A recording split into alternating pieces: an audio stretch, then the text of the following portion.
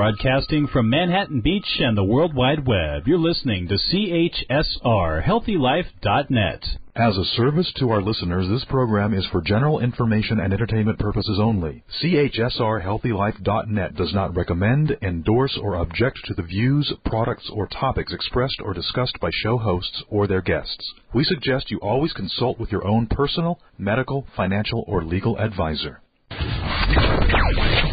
Get ready for Mind Shock with Dr. Ron Dalrymple, the premier podcast in the world, bringing you hidden truths about your mind's incredible powers.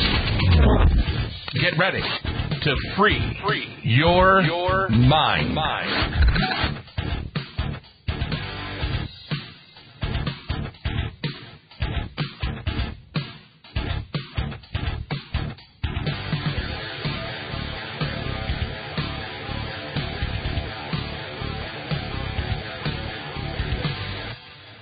Everybody, Dr. Ron Dalrymple on Mind Shock, the show that will take you to the outer limits of your mind and to the inner limits, the true final frontier.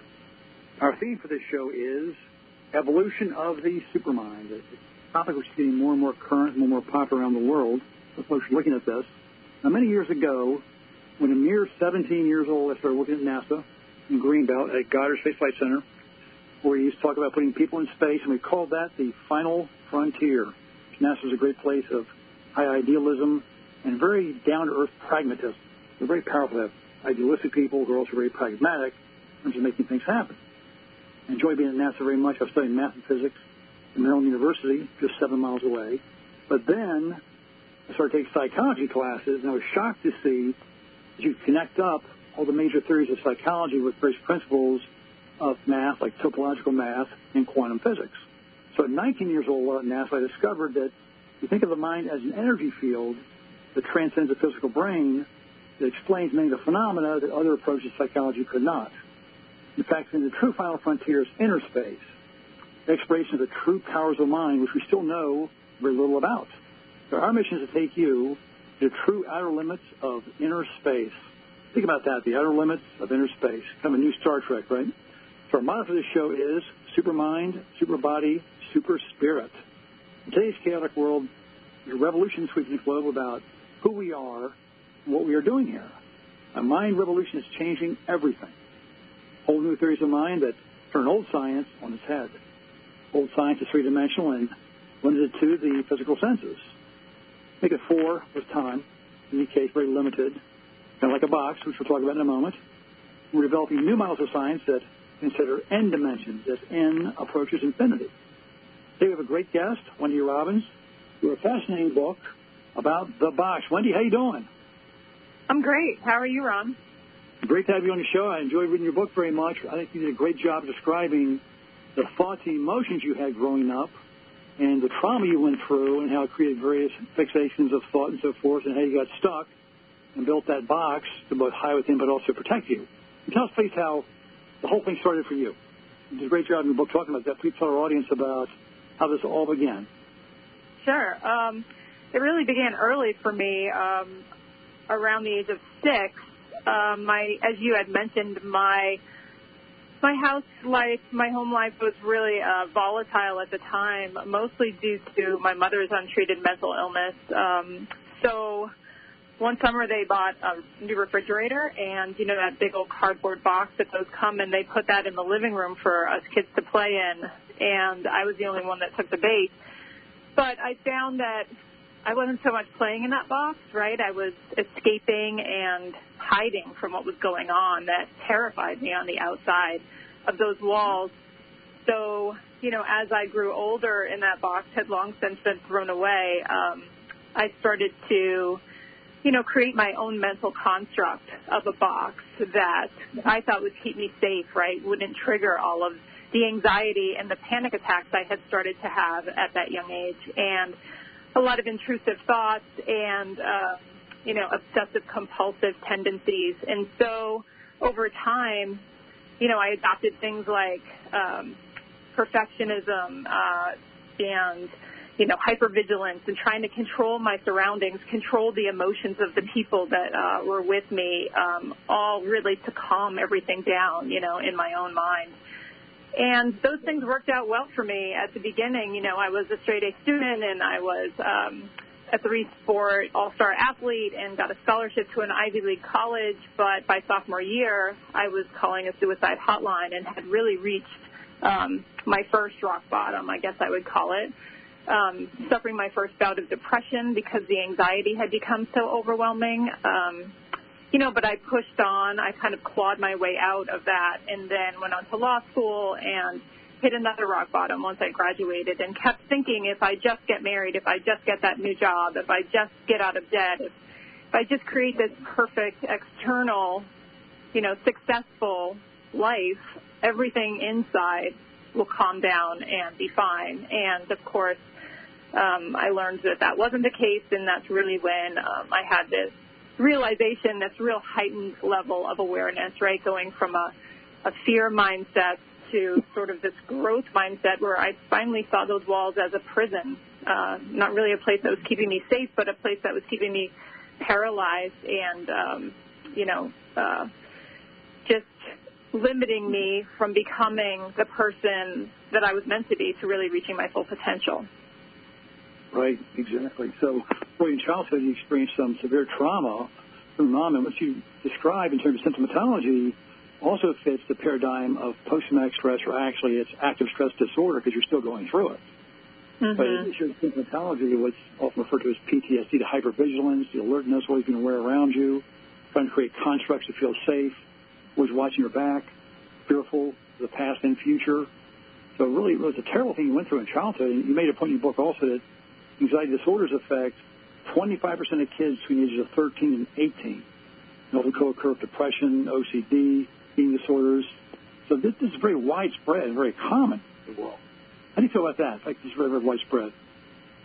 It really is, and it's so disturbing to know that, and know that we as a culture still have this really strong stigma against mental illness in what so many of us are struggling with but really can't talk about and can't find the treatment that we need. So it's really a big part of my mission right now is to help not only parents, because, we are finding that children, even at a very young age, are struggling with these issues, but anyone who has a loved one, who's going through this. It seems like every single person I talk to, having, published the book and been, doing interviews and things like that, it's like every single person, if they're not suffering themselves, at least has somebody that they love in their life that is suffering. And, it's something that is very treatable and can create strong connections that everyone's looking for on a very deep level if we just bring them into the light versus trying to hide them.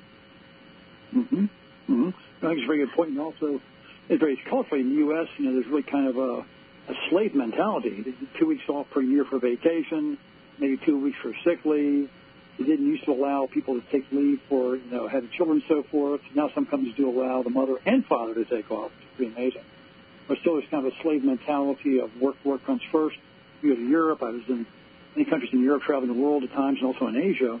In Europe, they start work, for example, in England, I have some friends who are chiropractors that start work at 9 o'clock in the morning, rather.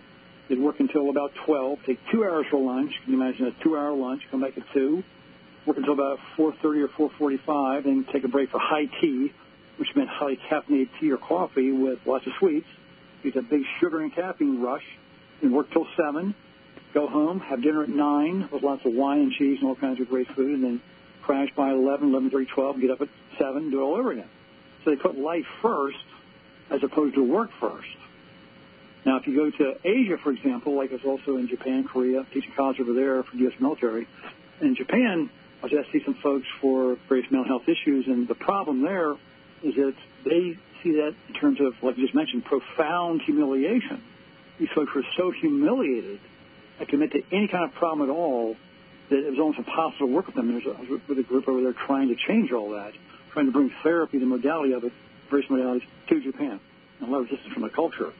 So in this culture, still, you're right, there's still that stigma about mental health, and you're still seeing that in your work. Yeah, absolutely. There's just the difference between, even I saw it in myself. I recently had a knee injury, and just the difference between not only how we look and feel about ourselves, whether we bring shame to something versus compassion, right? Like so many of us feel ashamed to admit that we have some mental disorder or we're struggling somehow in a mental way versus a physical way. When I, came out of surgery, I looked at myself with compassion, like, okay, we're going to get through this, all of this positive self-talk versus all of this critical self-talk that I would have had or that I had for decades around my mental health struggles. And then I asked for and received help very easily when I had crutches and things like that. And it was, again, the complete opposite of what I struggled with when I had mental health issues. Just not even being able to ask for treatment or ask for a loved one, ask for help from a loved one. It was, again, like you were saying, it was just, it's such a source of shame. So even within myself, I could still see it, having been through it and having now, trying to teach others. But I see it constantly in I just wrote an article about, Naomi Osaka dropping out of her last two tournaments. She's now playing in the Olympics again, but just how things like that, how people react in the public. And it's really just, I think it's a lack of empathy first. I think that it's really important that we give people who are struggling with mental illness a microphone and a platform to tell their stories in a very real way, to show the difference between something like just pressure at a very high level of professional sports versus clinical depression or clinical anxiety issues. Like, they're very different, and people who haven't been in that position, have been lucky enough to not struggle, maybe don't have the empathy or understand the difference because we haven't given the opportunity for them to hear these stories, right, and understand the medical differences and things like that. So I think that the more we talk about it, the more we can, and the more we educate people, and the more we empower them also with tools to reach out and help, I think that will, turn the tide, hopefully. Yeah, there's such a pressure in our society for perfectionism. It would be perfect, like you mentioned. We're often taught in childhood, do your best, always do this, always do that. I had patients over the years, for example. One person brought home a B 1 year, and a subject area which she hated, and her parents harassed her for years about that one B. How could you fail that class? Because a B was a failure in that family. So you had to have straight A's. So she was harassed forever about that one B. She brought him straight A's. Well, what happens if somebody's getting a B? Come on. So they would never give her that positive reinforcement, that lifting up for her achievements. And so she's on this treadmill constantly trying to win their approval, when in fact it was never given. There's a time when it was believed that was the way to raise kids. You don't want to spoil them, so you don't give them any positive reinforcement. You treat them with really toughness, with punishment. You give them high goals, you push towards the high goals, and that's how they achieve. Well, that's the old way, and it ignores the fact that such a cruel approach really damages people profoundly emotionally. Some parents mean to do well in that approach, but what's happened, of course, is that it doesn't work. When you look from World War II generation, that's why these guys came back from World War II. That's how they were trained in boot camp. They went through war, they went through horrible stress. So the baby boomer generation was greatly influenced by these parents who were going through that type of mentality. You know what I'm saying? It's changed a lot since then. Society's kind of rocked back and forth between tight control versus approaches to liberation, which at times go off the rails. How do you see all that? Yeah, I feel like you were in my house when I was young. That's what I feel like.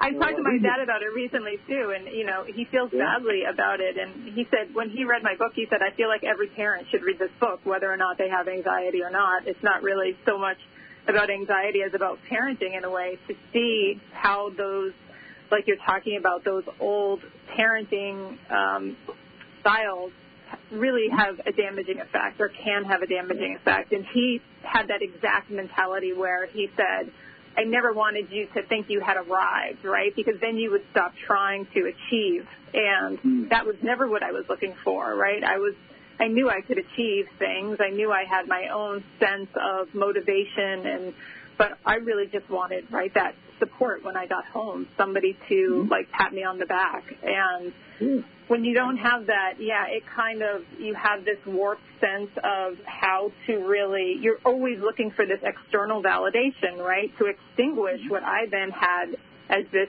internal anxiety of just always feeling like I could be abandoned if I wasn't, constantly trying to achieve something or prove my worth. And really, we want our kids to just reflect and reveal their true nature, right? Like that, I heard that quote recently, and it's just so beautiful. And I think about that when I was struggling with anxiety for so long, right?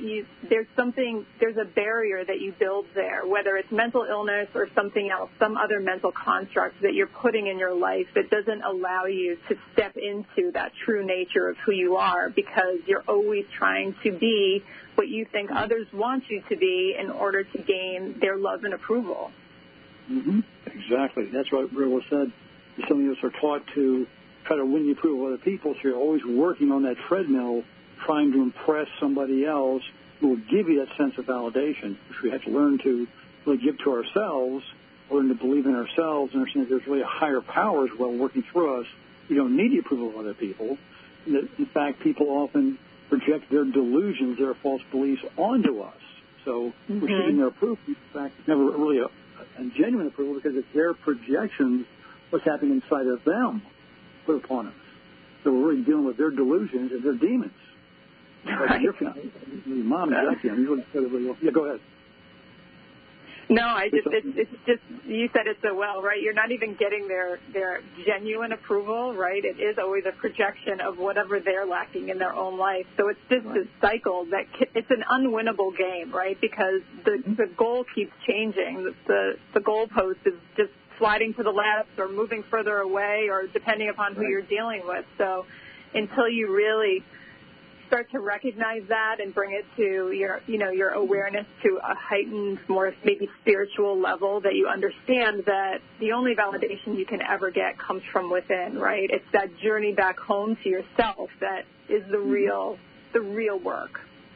Right, exactly. It's what Joseph Campbell talked about. You referenced in your book, and he talked about the man of 1,000 faces, right? But the idea that was used in Hollywood for a long time. I started studying screenwriting in Hollywood some, I don't know, 30, 35 years ago, when I go out there and I meet these famous screenwriters. They wouldn't tell you what their secrets were and how they created stories, how they constructed a story, how they made it so great. They wouldn't tell you. They kept a top secret, right?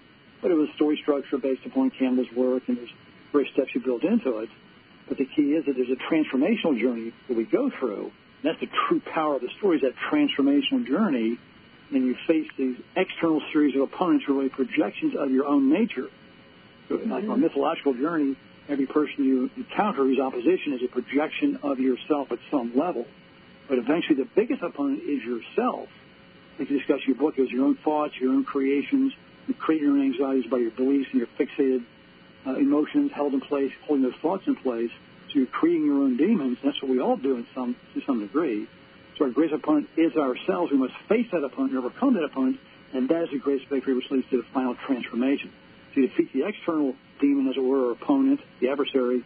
The real battle is within. To really conquer opponents back from within. How do you see that? I was just shaking my head, nodding my head the entire time. That's exactly right.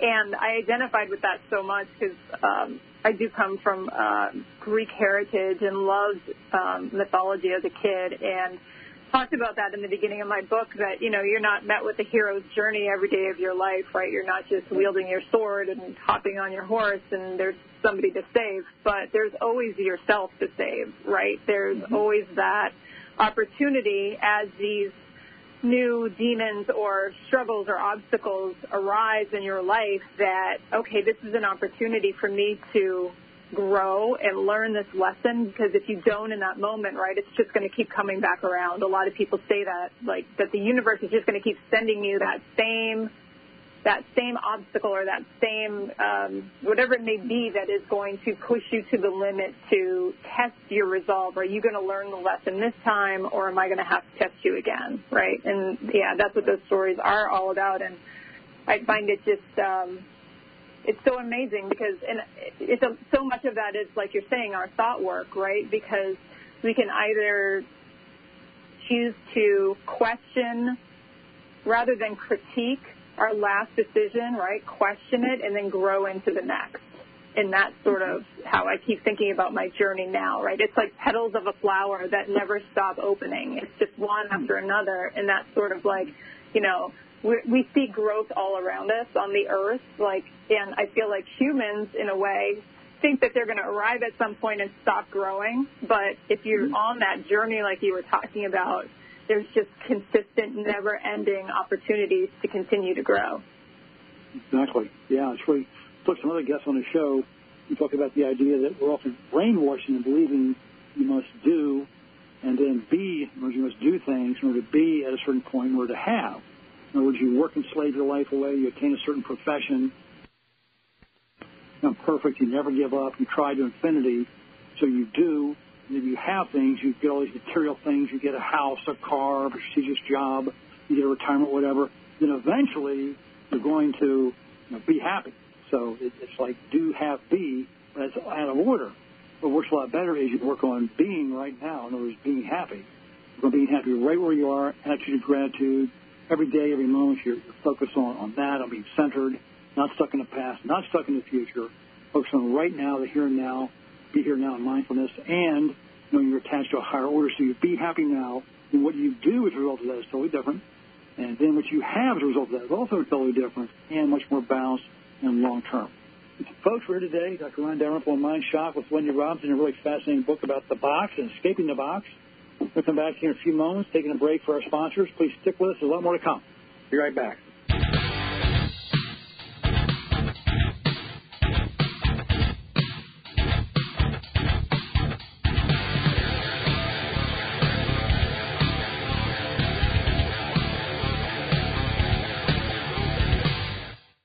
Do you ever wonder how the mind works? The Endless Question, a film by Dr. Ron Dalrymple, shows you a new theory of mind, one that bridges the road between spirituality and science while revealing to you the laws of creativity, things that can open up your mind to limitless possibilities.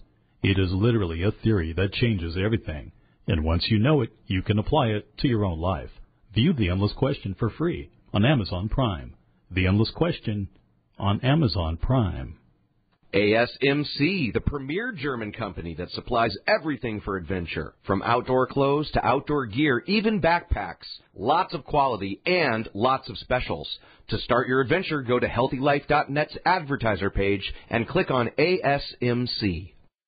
Paradise Found 2015 is a film that sparks of intrigue about the discovery of quantum field psychology. Throw in a sexy spy story, a conflict between father and son against the backdrop of NASA, and interspersed with World War II flashback combat scenes, and you'll be surprised to discover the foundation of a whole new theory of mind. Rent or buy Paradise Lost 2015 at Amazon.com and prepare for the explosive conclusion. That's Paradise Lost 2015 at Amazon.com.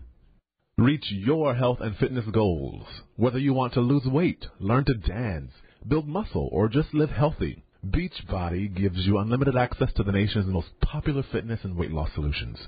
Visit our advertiser page and click on Beachbody now. A complete mind development course, The Inner Manager by Dr. Ron Dalrymple, helps you develop your concentration, memory, imagination, and more, all to help you program your mind towards success. But it's not a boring read. You are taken on a journey with a young man who is trying to start his own business and immerses himself into a journey of self-discovery. A powerful book that you can read again and again. Get The Inner Manager by Dr. Ron Dalrymple at Amazon.com. The Inner Manager at Amazon.com. Remember Positive Impacts. www.healthylife.net.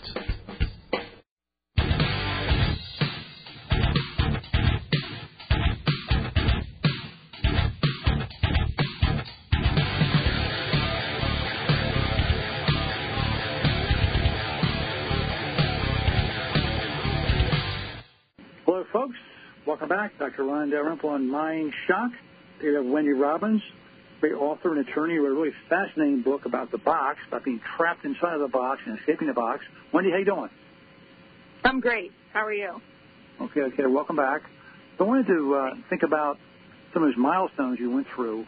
You know, when you talk about some decision points you made along the way. For example, and you started out your book talking about being in the kitchen, being terrified, the fact your dad was coming home late, you knew your mom was going to hyper-react, might well be violent, and once or she totally lost control and whatnot, and you were terrified that these kind of events had profound influence upon you. But you had various junctures along the way, like, for example, you developed into a great basketball star in high school, then had a scholarship to a college, but then someone saw you throw a javelin, and so you were pressured to go to Dartmouth, a prestigious school. You made that choice, which instead of being in a comfortable place, a comfortable college where you're playing basketball, which you loved, you're settling in a whole new environment because you wanted to please somebody else. Please tell us about that whole experience. Yeah, that was a real struggle for me. I really at the time genuinely thought I was making the right decision. On paper I was, but in my heart I wasn't. I think that's a big difference. And I think at that age we are so tied to, especially if we are raised in some sort of traumatic environment, or even if it's just divorce or something like that, where we are seeking that external validation. I think that, the label of an Ivy League education and diploma in our country, maybe in the world, holds a lot of weight. And so I let that overshadow what I had always really dreamed of, and what I think, I look back now and I don't know which road was the road that I should have taken. I don't like to really have any regrets, but it was an extremely difficult decision for me at the time. I didn't really want to give up my true love, essentially, but I was taught by a mentor that, there was no women's professional basketball league at the time, so it was sort of like, well, where is this taking you? The lessons that you've learned on the court are life lessons. They're not just about basketball. So, pack those up and take them on your journey and shift into something else. And what happened really was a really stark identity crisis that I suffered, and not only because I was doing my third sport at that point, that I wasn't really I didn't identify with it that much. I didn't really get this huge sense of confidence from it the way that I did in my other sports, because I felt like I thrived in those.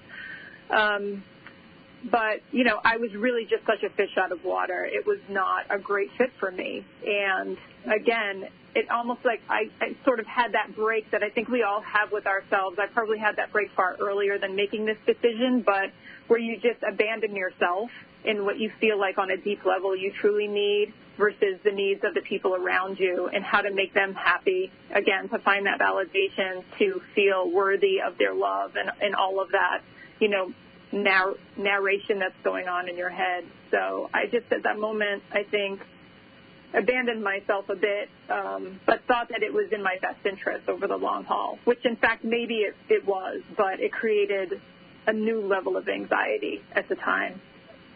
Yeah, it really is interesting. We try to do the right thing, try to make the right choices. And these are major life decisions. What school you're going to go to, which law school, or whether go to law school or type of graduate school you want to do, if you go to a graduate program.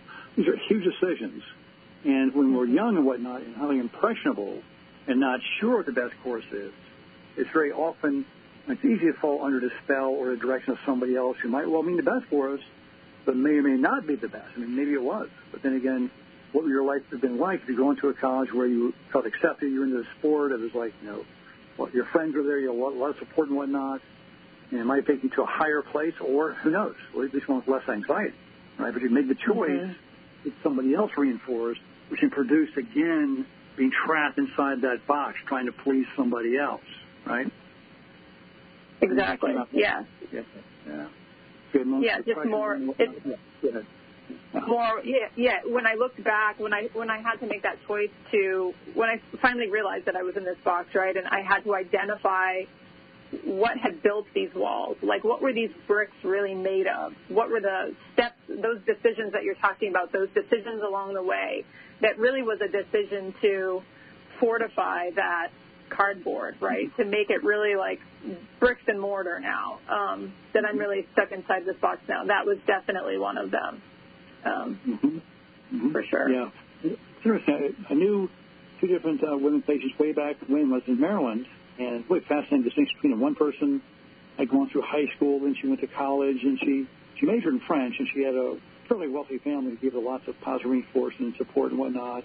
And so she kind of took her time through college. She took 8 years to get through college because she kind of goofed off, had fun, and along the way she inherited close to $100,000 from a relative who passed away. So she got involved with somebody who was developing a restaurant, and she'd fly back and forth. This is in Maryland, from Maryland to New York and whatnot. She'd fly back, working a shuttle every weekend, spending lots of money. And after a while, all the money was gone. This restaurant, which never quite got off the ground, and the person she was involved with there disappeared. And she'd blown, $100,000, went back to school, and the parents were paying for it. They paid for life totally. When she graduated, she went to the Sorbonne in France to study and got a master's degree in French, art history, and ended up doing bartender work. So here she had tremendous support and help and whatnot, but her direction kind of like wafted back and forth, and she ended up not where she wanted to be. Another person, in fact, very, very high drive and whatnot, who also went to law school, she went to college and law school, had no support, was constantly ridiculed and attacked, put down by her family, insulted all the time, and made fun of, got her own scholarships, worked her way through college on scholarships, worked her way through the law school, paid the money back, became very successful, but like yourself, was always stuck with that box of anxiety and that high drive, and having had, in her case, no support, but still achieved great things in life. So really a huge paradox, right? And one person's given everything, but kind of squanders it. The other person is given nothing, but it's their own high drive that makes it happen. And that kind of fits your scenario a little bit, doesn't it? Because what you went through and how you made it happen, and it took a lot to get there. You had a lot of drive.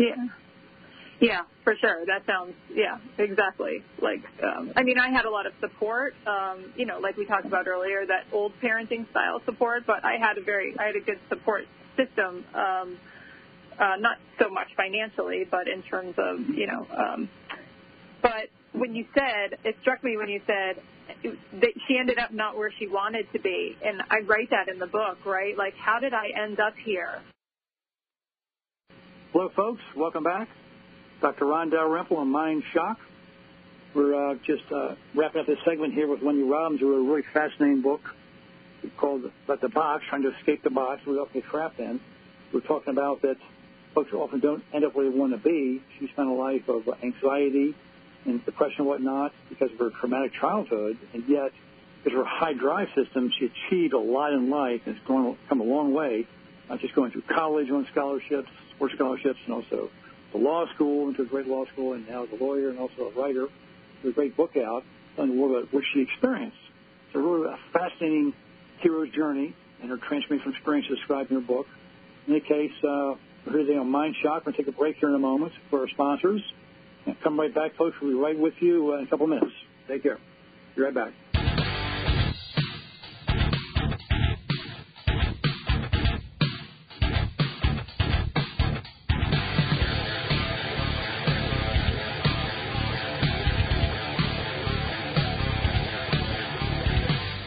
Here's a fun, stimulating program that can teach you how to develop your own powers of creation. It uses a 3-part mind stimulating approach to get you to develop your own creative thinking. It will help you create a powerful self-image and helps you see how you can take creative action.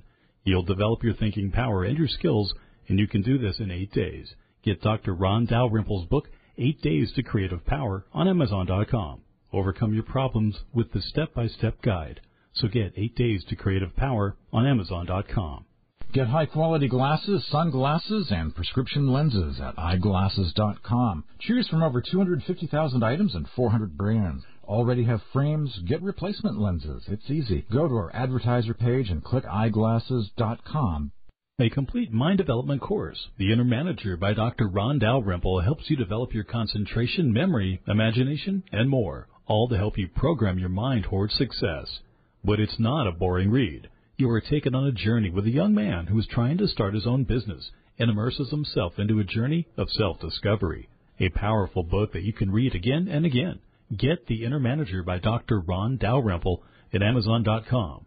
The Inner Manager at Amazon.com. Reach your health and fitness goals. Whether you want to lose weight, learn to dance, build muscle, or just live healthy, Beachbody gives you unlimited access to the nation's most popular fitness and weight loss solutions. Visit our advertiser page and click on Beachbody now. Do you ever wonder how the mind works? The Endless Question, a film by Dr. Ron Dalrymple, shows you a new theory of mind, one that bridges the road between spirituality and science while revealing to you the laws of creativity, things that can open up your mind to limitless possibilities. It is literally a theory that changes everything, and once you know it, you can apply it to your own life. View The Endless Question for free on Amazon Prime. The Endless Question on Amazon Prime. HealthyLife.net, the positive radio network.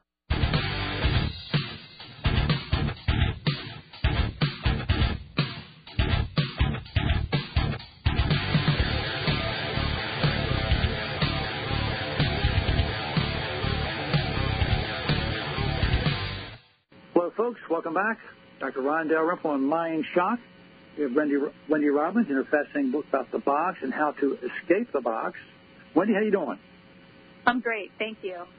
Okay, great. Welcome back. I want to start this segment with talking about what were some of the big transformational realizations you made to really help you change. You covered this in your book towards the end of the book. What the big insights were which helped you really escape from that box of anxiety that you created. Please tell us about that. I think the first realization that was a big shift for me, after realizing that I was in this box and that it had become a prison and that I really couldn't change my external world to make my internal world peaceful, right? I had to do that internal work separately so that I had that constant sense of peace regardless of what was happening around me externally. I think the next step was really around fearing the actual anxiety. When the anxiety starts, it's that initial fear of something external, right? And then your fight or flight response is triggered, and I can talk about the biology, but I won't bore you. And then, we have the anxiety and the panic attack and so forth. Then once we become afraid of the anxiety and the actual panic attacks, that's the second fear, and that's really where the disorder starts. And so that went on for so long for me that I had created this, these neural pathways that were really running my life. I had played out the worst-case scenario and catastrophized so much that I believed that that's how my life had gone and how it would continue to go, even though these catastrophes never actually happened, right? They would really just result in a panic attack. So once I could understand that I wasn't going to die from this, that anxiety would not kill me, a panic attack even, when I truly believed I would die, when I realized and understood that I could come out the other side and really what the biology was and how I could ride them out. That was very empowering for me to understand all of that and let go of that fear mindset around the anxiety and know that I could sit in those flames and pass through it, right? I could get to the other side. That was really when I shifted from living a life of complete resistance and saying no to everything, every adventure, new opportunities, new levels of connection in my relationships, to having that growth mindset where I knew that even though I felt a little bit of resistance, I knew that I might have some anxiety. I also knew now that that was a place that I could build resilience and live outside of that comfort zone, right? Really push the walls of my box and even then get to the other side of those walls and live in a completely different way where doors just continue to open because every new opportunity I say, if I can do that, now what can I do? The possibilities now seem endless, whereas before I was just completely paralyzed. Yeah. So understand that you could ride them out. They would not kill you as you thought they would at one time. Because you're going to be okay. You mentioned also exposure. It's a type of exposure therapy. When I used to be at the VA, one approach we had for PTSD was exposure therapy. The person's exposed to traumatic events, again, in a relaxed environment.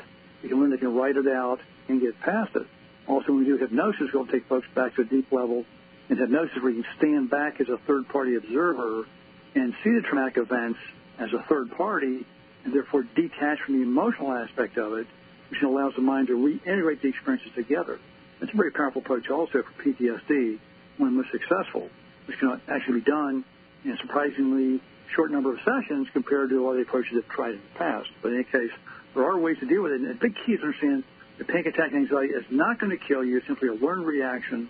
You can therefore unlearn it and uncreate that and recreate yourself as somebody entirely different, which is what you did, right? Mm-hmm. Exactly. I do want to bring up a few more, though. I thought of a few more. I moved from, which I think is really important in dealing with mental illness, is finding self-love. Because we start with, I just heard Oprah say this, that rather than saying, I was asking myself constantly, what is wrong with you? What is wrong with me? How did I get to this place where I cannot control my thoughts, my emotions, these awful physical sensations that are being triggered? Rather than asking the question, what happened to you? And when you think about it that way and you go back to that trauma that we talked about earlier and where how all of these bricks were laid in this wall, right, you can come from a place of compassion for yourself rather than constant critique and fear. So that was a big shift for me when I started showing myself compassion.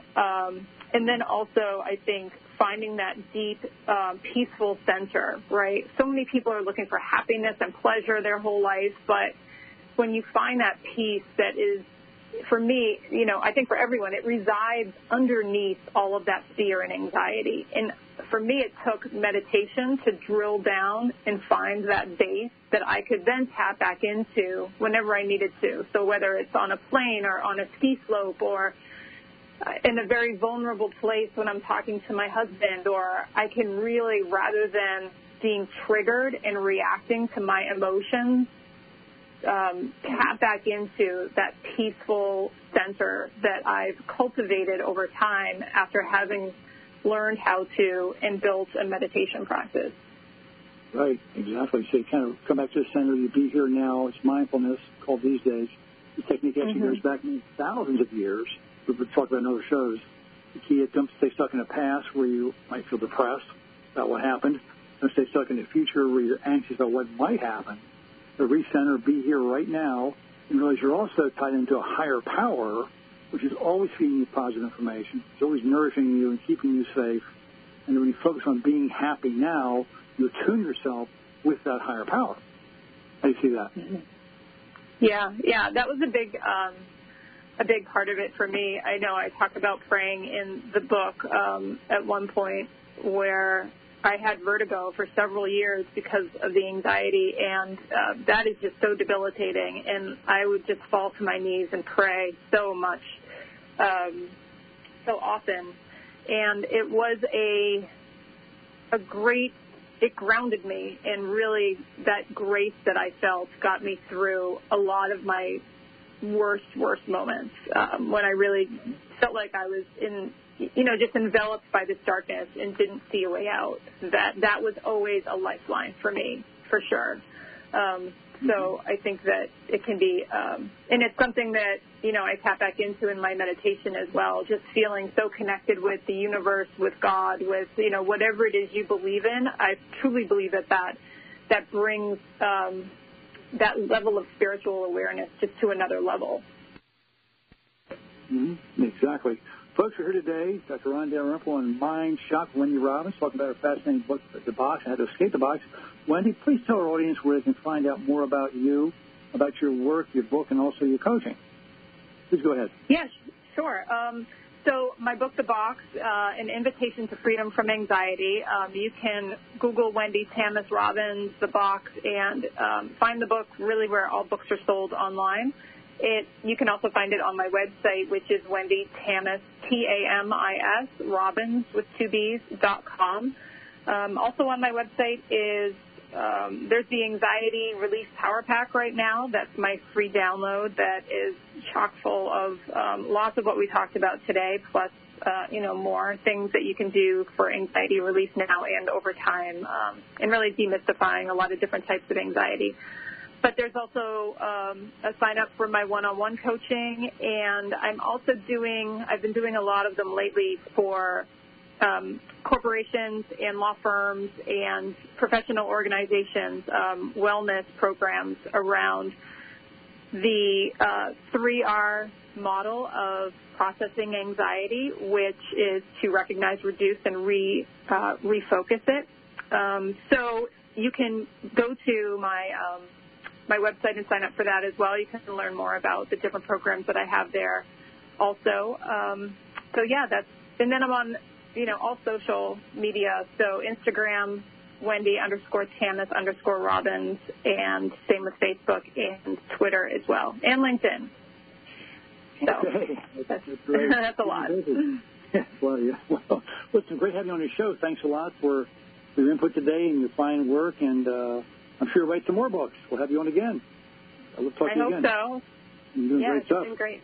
Well, it's our pleasure. I'm sure I always enjoyed it very much, and stay in touch. Contact us anytime. Okay? Thank you so much. It's been a pleasure. All right, thank you. Take care now. God bless.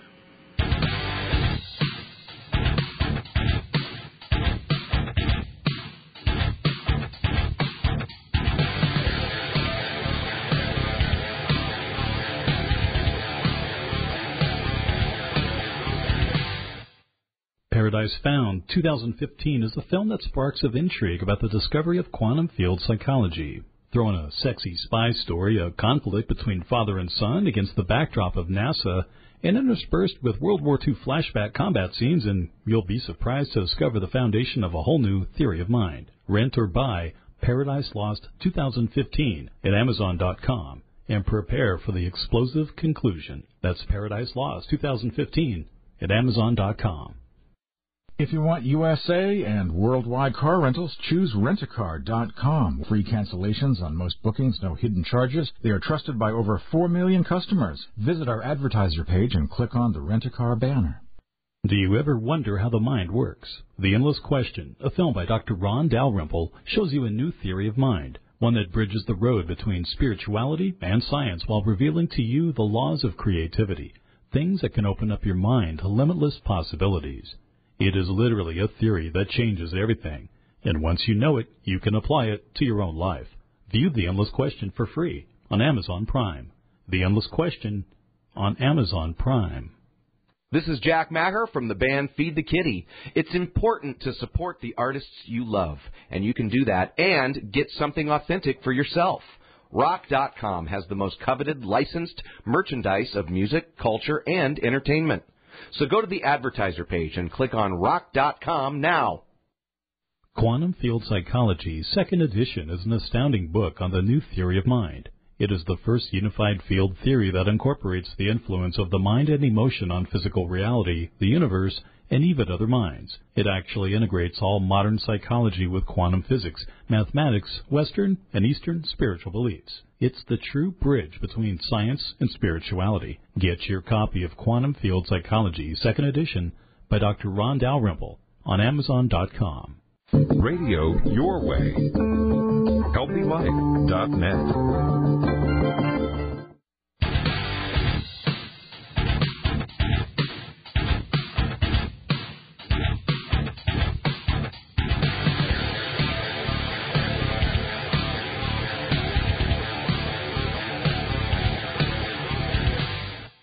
Hello, folks. Welcome back. Dr. Ron Dalrymple on Mind Shock. We just talked to Wendy Robbins. She has a great book out about the box, referring to what she created as a child, a box to kind of hide within because of her anxieties and fears. She grew up in a very traumatic home. Her mother was very unpredictable, with explosive episodes and so forth, very threatening. She was terrified, suffered from a lot of anxiety, so she created a box, a mental box to kind of hide within. It also became her mental and emotional prison. This is really a metaphor for many folks around the world. Now, the show goes out to some 1.2 million people in 135 countries on 65 platforms. I know there's a lot of folks out there, a lot of countries, a lot of cultures who have experienced something very similar to what she's talking about. It's a very common phenomenon that we're raised within a family. Very often our parents mean well. They aren't quite sure how to parent. Sometimes they might be verbally, emotionally, physically abusive or otherwise, or neglectful without meaning to be. Sometimes they do mean to be out of their own anger and their own uncontrolled emotions. Very often they just aren't quite sure how to do it, so they'll err in various ways, not realizing how it impacts upon the child.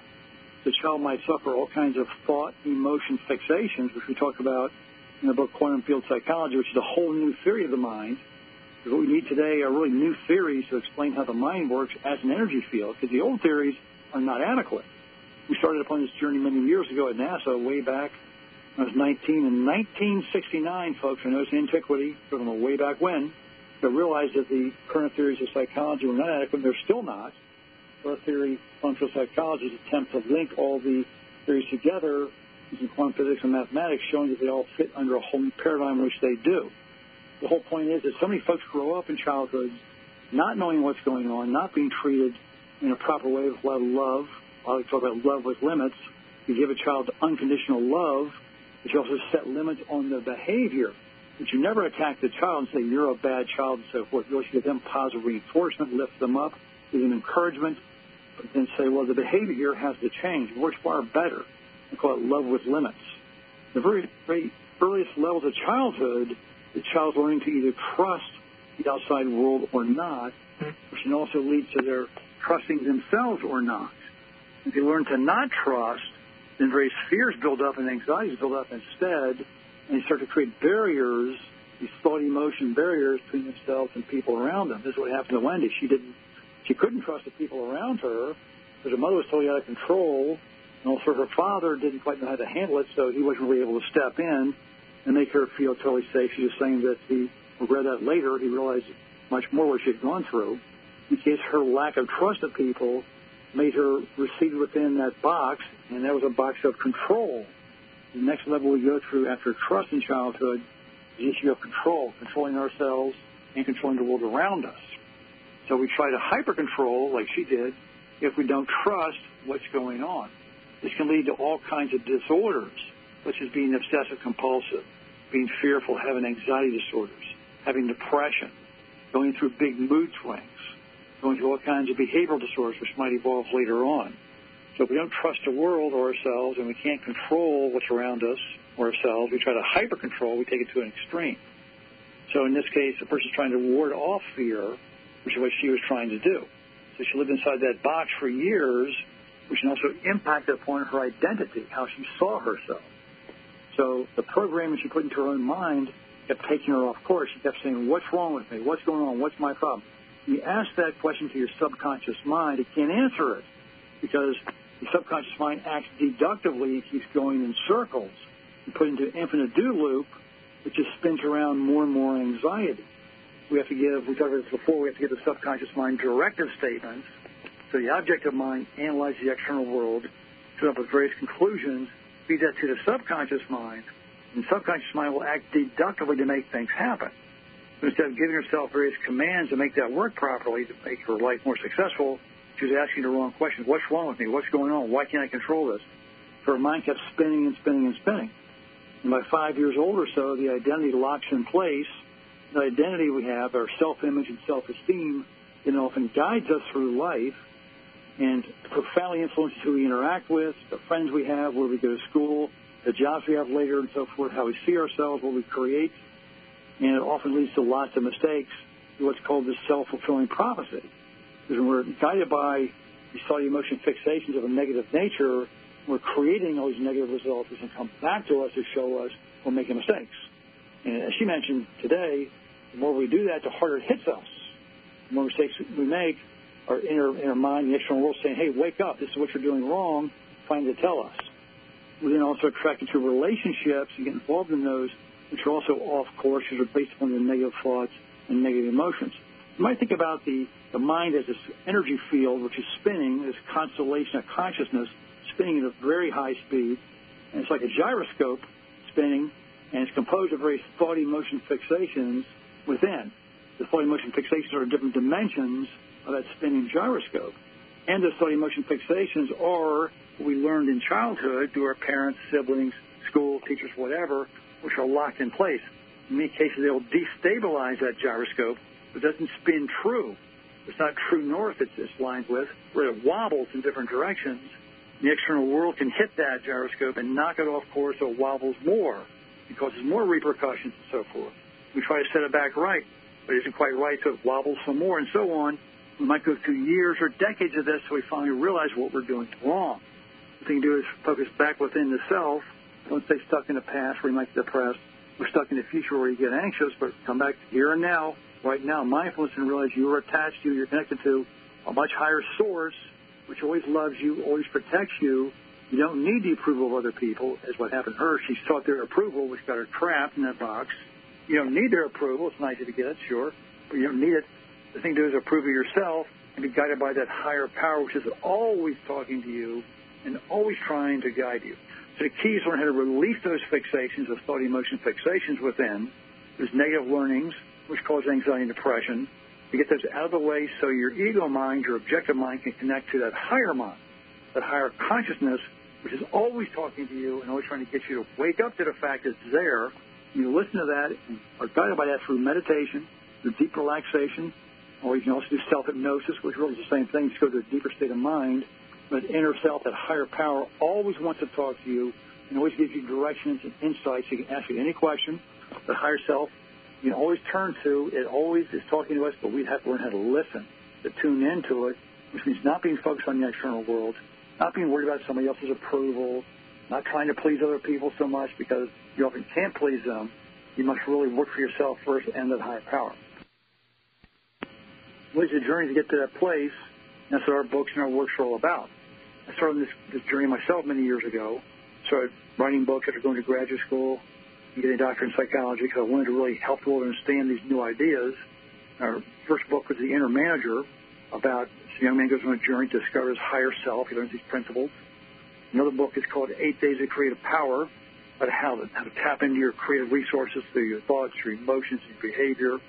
Another book is called I Love You, God, where you focus upon higher spiritual ideas to align your conscious mind with your superconscious mind. And, of course, another book is Quantum Field Psychology, the Theory Itself, which has shocked the scientific world and is a whole new approach to the mind as an energy field. We produced a film to make it easier called The Endless Question, which is free on Amazon Prime. To our documentary about these concepts, we have a new book coming out called Taming the Menagerie, Mind Games People Play, which is about the adversaries we encounter in life, the mind games that people play with us to sabotage us, and the mind games we play upon ourselves. That, too, is very important to understand, to break free of those fixations, to allow that higher self to express through us, help us solve our lives and recreate our lives in a whole new way. Folks, Dr. Ron Dalrymple on Mind Shock. Please stick with us. Come back next week. We've got a lot of great guests lined up for your insight and entertainment and to help us learn new things, new ways of approaching life and conquering life and getting success in life. That's what we're all about. We also do professional coaching and therapy, so you can find me, if you like, on Facebook and track us down. We're glad to help you out personally. If you have certain needs and so forth. Again, Dr. Ron Dalrymple signing off from Mind Shock. Thanks for being here. We love you all. Take care.